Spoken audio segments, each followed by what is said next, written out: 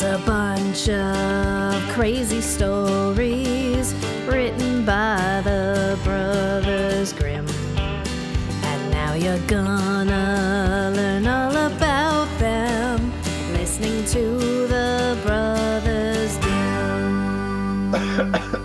You sure about this?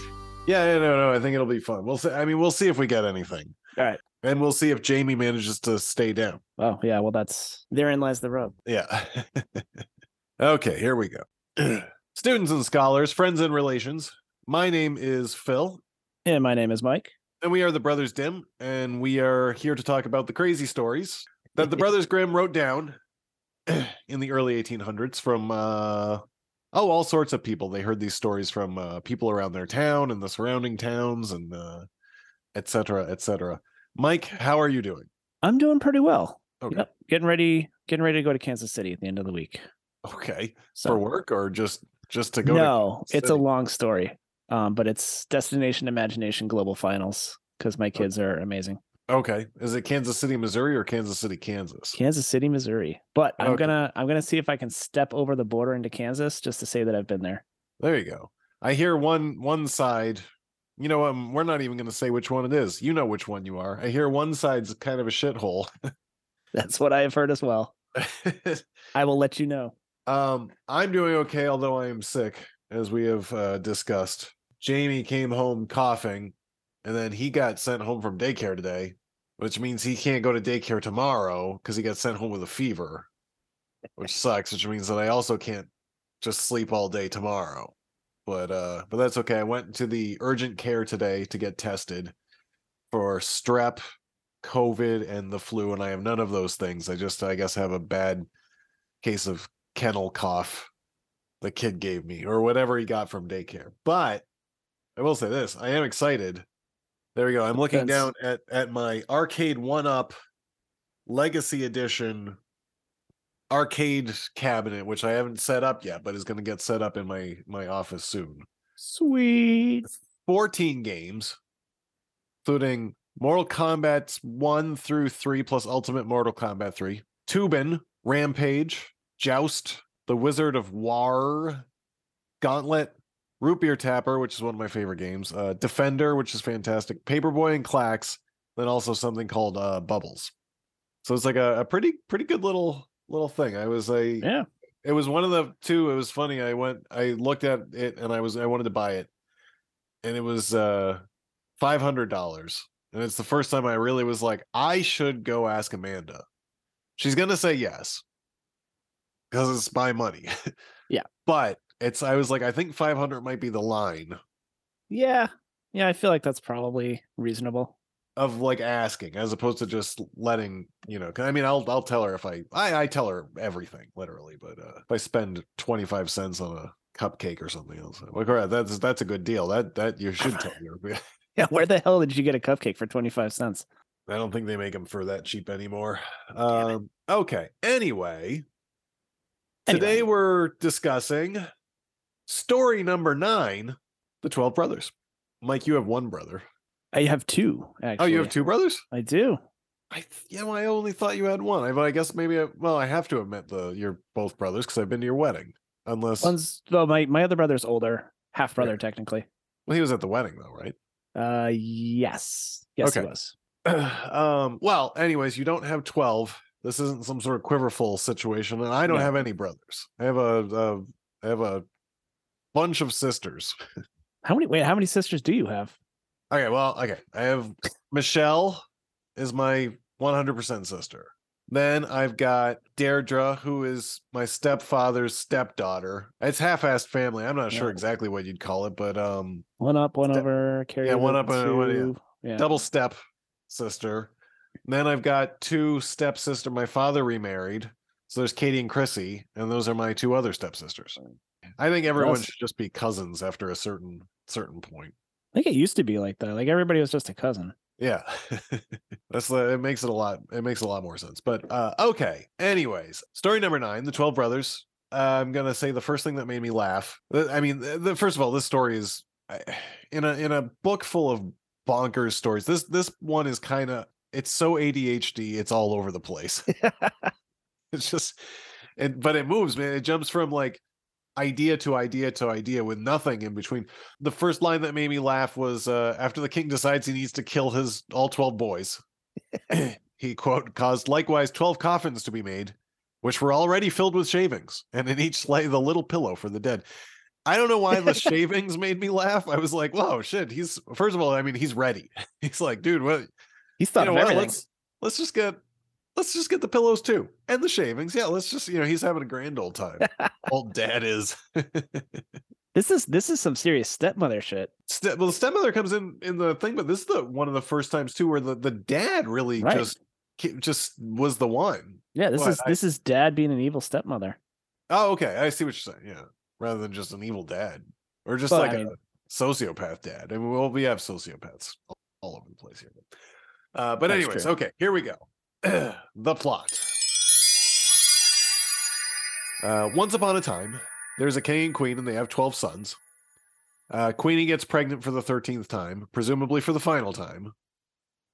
And the king says, you know what? If you have a girl, I think we should probably kill all the other kids. That way the girl won't have to share. So parenting is starting off strong in this one. King has all his coffins made, like we said, each with a little pillow and all the shavings. He got excited. Finally, the youngest son, who has a name, it's Benjamin, sees mom has been a little blue lately, a little melancholy. So he says, Mom, what's going on, Mom? And Mom, Queen finally admits to the kid the king's plan. There's a 50-50 shot that him and all his brothers are going to die. And if this new baby's a girl. This, by the way, brings us to our third paragraph. All of this has happened. It moves fast. It does move fast. Kid's like, though, oh, okay, no worries. So no need to kill us, though. We'll just book. We'll get out of here. Mom's like, okay, well, cool. You do that, but then also go into the woods, keep an eye on the castle. If I give birth to a boy, I'll put a white flag in the highest tower of the castle, and you can all come home. If it's a red flag, you'll know that a girl was born, and you'd get murdered if you came back, so don't come back. Sons go out to the forest. Lo and behold, a red flag appears. They lament a bit and decide, you know what? In revenge, we're going to kill every single girl that we ever find from here on out. But that's fine. They go into the woods. They find a cabin, an enchanted cabin, but it's a nice cabin. So they move in. They say, okay, little brother Benjamin, you're the youngest, so you're going to be our maid while we go out and hunt. We're all going to live in this castle. This enchanted hut.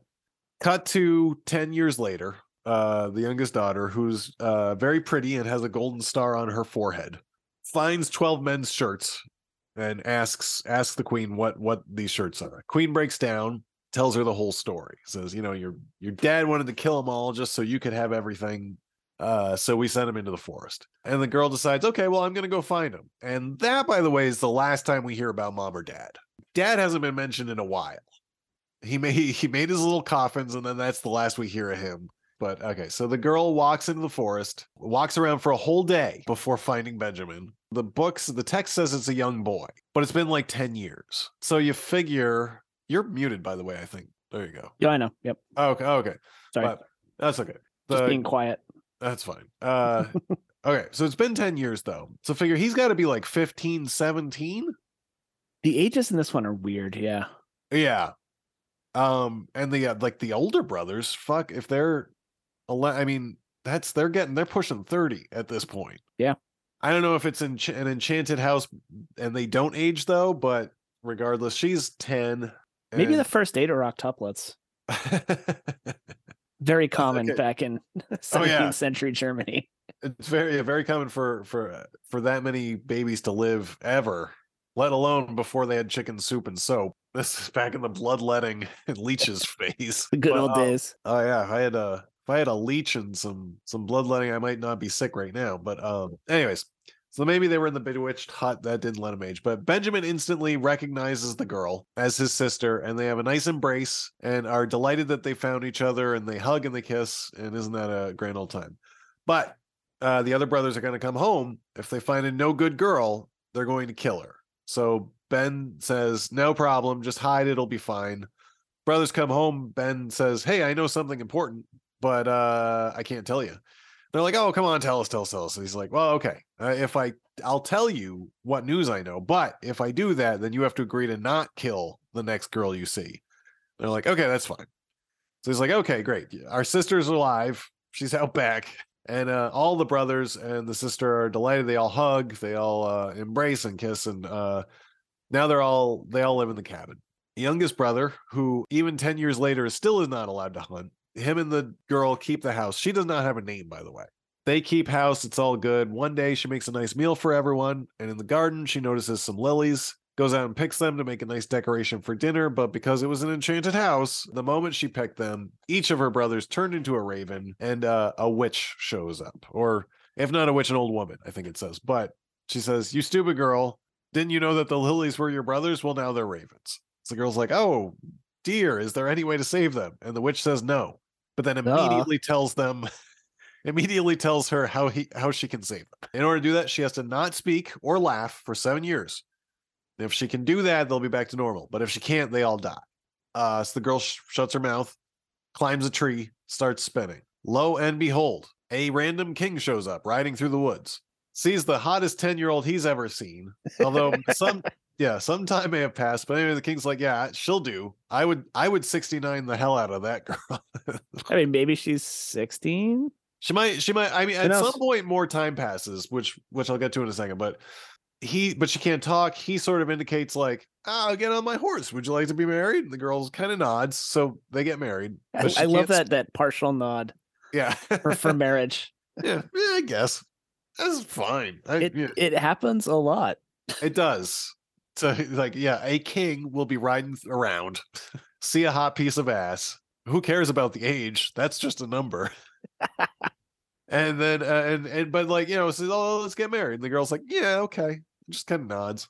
They get married, but the king's mom keeps going to the king. Is like, look, this girl's dumb. She can't speak. She won't laugh. She's clearly evil. She starts trash talking the girl until finally the king relents. Mom's like, you know what? We got to burn her at the stake. The king's like, yeah, okay, fine.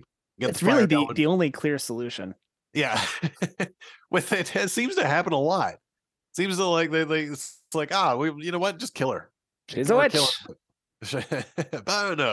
Luckily for her, right as the flames start licking at her toes, the 7 years passes and she can speak again. So she does. The brothers all swoop down, turn back into humans, save the sister, and they all live happily ever after because the girl explained to the king why she couldn't talk.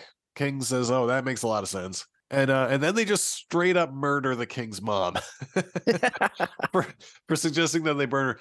They murder her by putting her in a barrel filled with snakes and boiling oil, and she dies an evil death. Poor snakes. I know, right?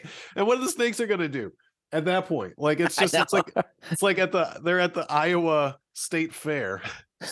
Well, you got to try this new deep fried snake. She dies an evil death. Everyone else, though, is very happy. The end. The end. So, Phil. Yes. What's your moral here? Okay. I'm dying to know. I think, the real one, I think, is sibling solidarity. And that's it. It's just like rely on your brothers and sisters, but not familial solidarity. Right. Because the king's mom is terrible. The king's mom's she wants to murder everyone. Their dad, right? Yeah, and their mom. And their mom went along with it. She's not a good mom either. That she just was like, she abandoned her 11 kids in the woods, or 12 kids, the 12 brothers into the woods. Like no parents are good in this. That's the only thing is that I can think of is that maybe siblings. Like trust your sibling. Yeah. But the last generation, the fucking boomers are going to do everything in their power to destroy the earth before you guys can fix it. And Gen X has done nothing, even though we're, I guess, technically Xennials. Whatever we are. You might technically be Gen X. You're a young ass Gen X though. Yeah. I'm at the tail end of that. Yeah. Anyways, yeah. Arn Thompson type 451, the maiden who seeks her brothers. There's a bunch of them where they all turn into different animals. It's like the 6 swans, the 12 wild ducks. Do you have a swan one? Because I know this differently. I'm wondering if it's the same story type or not. Speaking of Usborne books. Oh yeah. Not that we were speaking of Usborne books, but I know this differently.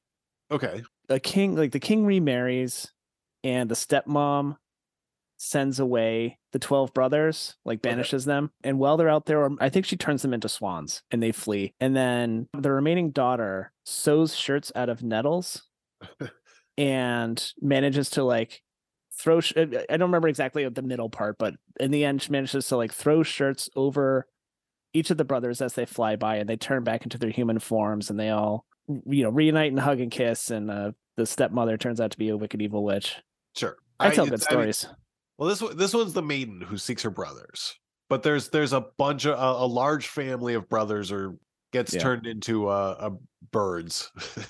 Yeah, I think she couldn't speak either in that one. Do you have a moral for this that you'd like to talk about, or is there anything else? I think one of my corollaries, a theme that we keep seeing is silence equals consent. Yeah. If you come across a young maiden who can't speak, you best marry her quick, especially if she gives you a barely perceptible nod. Right. But I like your theme of sibling trust, sibling whatever. What'd you call it? Solidarity. Yeah. I'm on fire tonight. And self-sacrifice, I guess, a little bit too, which I mean we can call it silence, but she was willing to die to protect this secret. Yep. And I feel like there's been other things we've seen. Faithful Henry was also willing to die. I mean, I think he technically, if he told what was actually happening, then he was going to die. But he was silent. He was willing to. He knew he was either going to die or he was going to turn into a statue, but was perfectly willing to he'd do what he had to do to save his king. Question about that just occurred to me. At what point did he learn that he could come back to life if the young king beheaded his sons and sprinkled his statue with their blood? Is he the one that tells them? Yeah. No, the statue speaks to the young king.